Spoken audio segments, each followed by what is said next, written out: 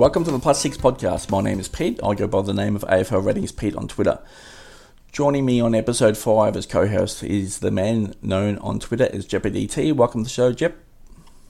Thanks, Pete. Thanks for having me. I wouldn't call me a co-host. I reckon I'm a special guest or just side comments. This is your show, mate, and I'm just invited to the party. Yeah, very much part of the show, Jep. How is your progress building your round one team going? Yeah, pretty fun. It's getting interesting, isn't it? We're getting some releases on price, and we know what we're doing now. So it's this time of year when I'm personally relaxing, taking time off work and all the rest of it. And of course, one of my favourite hobbies is AFL Fantasy. So yeah, it's building. It's already been, you play in trial and error and see, especially with gauging how the rooks go, which we'll get into in our next lot of teams. It's a lot of fun. This is episode 2 in a 3-podcast series on the 2019 AFL draft at the end of December we are recording. Obviously, over the next couple of months, once news or injuries start to impact, adjustments need to be made.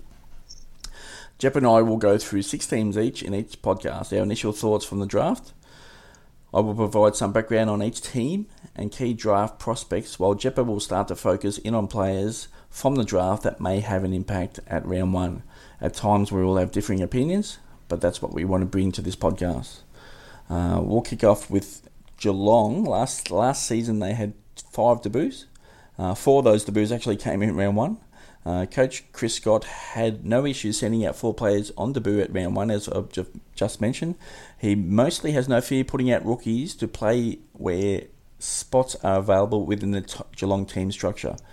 Cooper Stevens was taken at pick 16. He missed most of 2019 due to a broken leg. He won't be undersized as an inside midfielder when given his opportunity, but he may take a while. Number 19, Sam DeConning. He's a tall key defender with very good hands. He may have to wait for an opportunity at AFL level. What are your thoughts on Geelong, Jep? Yeah, look, with their experience and how they sort of line up on paper, it's hard to see a 2019 rook getting in, especially early rounds. Later on in the season, as injuries and suspensions happen and whatever else, there'll be a few debutants, I should say. But I'm focused purely on the early part of the season with these podcasts, and yeah, it's slim pickings at the moment, and probably slim pickings for the whole 12 months. To be fair, they've got a pretty deep list, Geelong, already, and I expect a few of those fringe guys to get more development. Fogarty comes to mind, even young Clark, who was prominent for us this 2019 season. So. Geelong's an interesting one, and they probably haven't produced too many rooks. Myers and Clark last year, but other than that, not too many rooks in the past few years. Mm-hmm. On to the Gold Coast Suns. They had 5 debuts last season. The Suns were forced to rebuild, and a stack of high-end draft talent was introduced last year. 2020 will be no different. Taking to pick 1, Matthew Rowell. Inside midfielder, winning plenty of his own ball, excellent disposal efficiency, and vision to create play. What are your thoughts on Matt Rowell? Yeah, a bull. In and under. Exactly what they need, hey? Some support for Swallow and Took Miller. They really need some help there, and he's going to be a first-year player. He's going to be playing round 1, pending fitness, and... are we going to pull out $270,000 for him like we did for Walsh last year? Pete, I'm probably on the fence on this one, to be fair, and it'll play out depending on availability of rooks, but nowhere near the calibre of Walsh in terms of fantasy scoring. He probably averaged between mid-70s, I would suspect. He's not going to have the support around him. He's not going to have Patrick Cripps feeding him the ball out of the bottom of the packs pretty continually. So, I'm sort of on the fence on this one. At the moment, I don't have him in my starting team, but I'm probably optimistic of the availability of other rooks. There's no doubt Rowell is AFL ready. A lot of people will click on Rowell at round 1, and a fair amount of ownership will be on him, basically thinking he's going to produce what Walsh did last year. Now, he may do so, he may not, But with high ownership, Jep, is this a player that we may want to fade early in this season based on pure ownership? Yeah, and that comes into it, doesn't it? Like it's, you're right. You're 100% right. He's going to be a popular pick. It's just totally dependent, mate, on what's around in terms of rookies and lower price players at the time. I can't speculate at this stage. It's too early. But yeah, I don't mind going against the norm, as you know. So, we'll wait and see. I'm high on Real, but with a high projected ownership, I suspect that may become a decision late in the preseason for myself. Moving on to pick 2 at Noah Anderson. That is Matt Real's running mate. Somewhat light framed, but that is offset by his running capabilities. He will find plenty of the ball, likely out and wing for the Suns, Jep. Yeah, again, he's going to get plenty of playing time, and deservedly so, given the quality of kid he is. Outside player, more protected, probably on the wing. I'm expecting Anderson again to line up round 1 pretty comfortably. Imagine not going with Real, just as a thought here, and taking Anderson instead. Yeah, look, for me, Anderson's like, I'm just looking, being the person I am, I look at stats pretty heavily. Anderson's tackle numbers aren't the worst, but they aren't the best either. Mm-hmm. Now, when they're not the best at junior footy level or under 18 level, there's a big jump, as you know, tackling a 70-kilo kid versus, a 95-kilo midfielder, Patrick Cripps, whoever. So it's a big jump. I think Anderson will struggle with the tackle stat line, and the Suns aren't going to. He's not going to have the support around him and the easy ball as wingmans do get a lot, and the +6s, as dare I mention it. So given his price tag, yeah, you could be different and go Anderson instead of Rao, but I think they're both in a similar sort of groups where their price outweighs their score, but their job security is higher than anyone else. So you're effectively playing for job security. I just wouldn't expect too big a scores. And so like Rao's, again, mid-70s. I'd say Anderson would be higher 60s at best, honestly. And that's a lot to pay for a 270-gram player. Is there instead a $170,000 midfielder available that average around the same? He's hoping. So again, we'll see. We'll see what the availability is like. But at the moment, I don't have. I'm not too keen on Anderson, I should say. 2 things on Anderson. He'll be priced at about 36 points per game to kick off round 1. Additionally, talking about Matthew Real and Noah Anderson, it was amazing in the under-18 championships how much they were waxing together. It was Real to Anderson, Anderson to Real. It was a dynamic duo.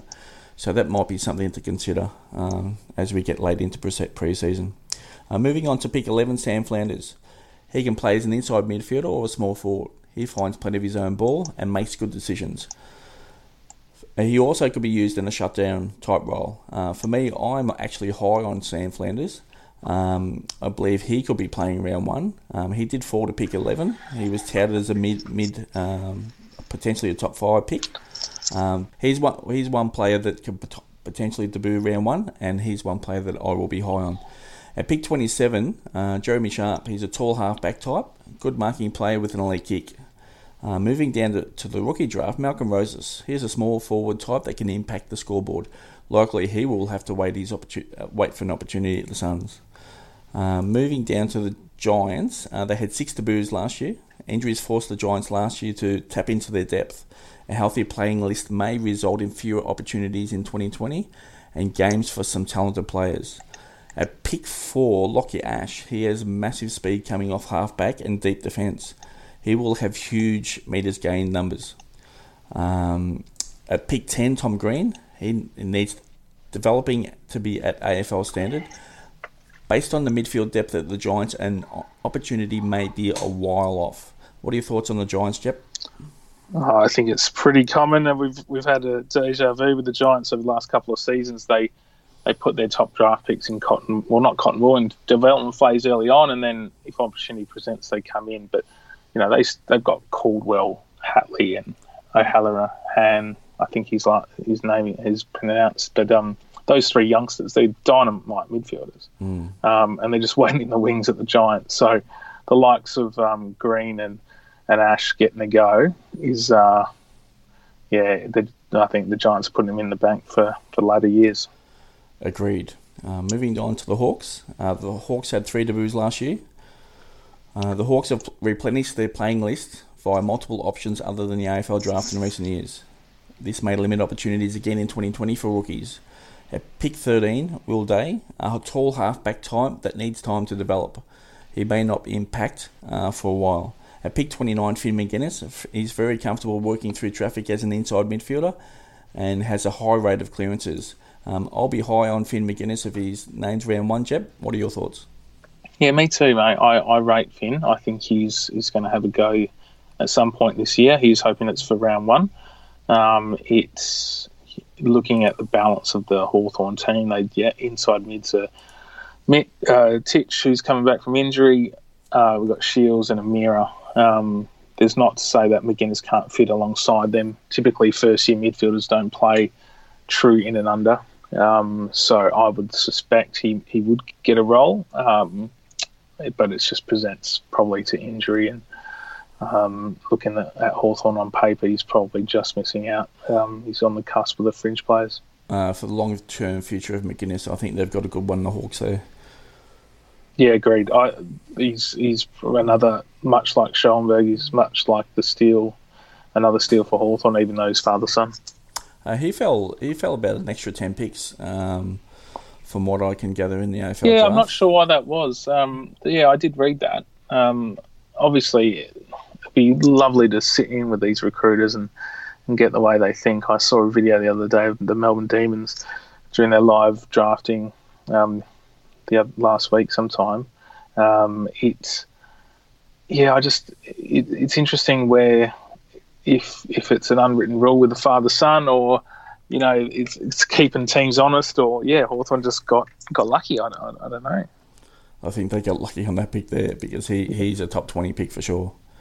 Moving down to Melbourne, the Demons had 7 debuts last year. The Demons were decimated through injuries during the pre-season heading into the 2019 season. This created multiple opportunities for rookies across the season. At pick 3, Luke Jackson. He plays the ruck position with the ability to move forward. Likely needs some time to develop, but his future is very bright. He's probably a long-term project. Pick 12, Cozzy Pickett. He's a small pressure forward. His numbers won't be high, but the impact on the game will be big at times. He's likely to be given an opportunity early in the season, Jep. Yeah, I think Pickett can slot in a forward pocket role, small forward role for Melbourne, looking at where they're at in terms of their list. Young Jackson, obviously he'll have his year and in the weight room and in the VFL. So I think Pickett provides an option, but given his price and likely scoring potential, it's an early no from me. Mm-hmm. I agree there. Pick 32, Trent Rivers. He can run up decent disposal numbers across halfback. He's someone that I will look at if he is named at round 1.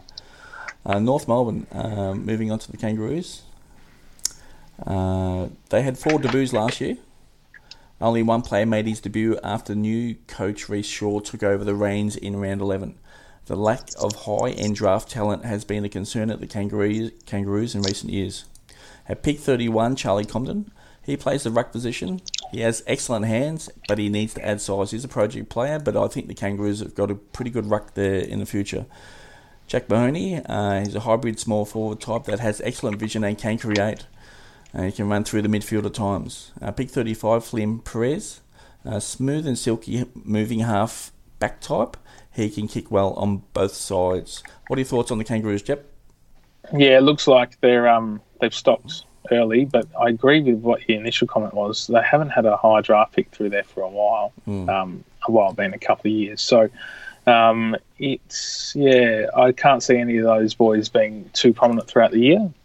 Again, North Melbourne have got their core working well together. It's big years for Larkey, who's a developing tall forward. Same with Mason Wood and Tyron Thomas, who've heard some big raps on. So for the Rooks, yeah, look, those 2019 crop, all mid-30 draft picks, but I maybe would like to think probably Perez and Mahoney might get a go at the latter part of the year at best. Before we close this podcast, if you'd like a chance of scoring your +6 podcast cap, just retweet any of the podcast links sent out on Twitter. We'll give a few away towards the end of pre-season. On that note, we'll wrap up this podcast. Thanks for tuning in. Thanks, guys.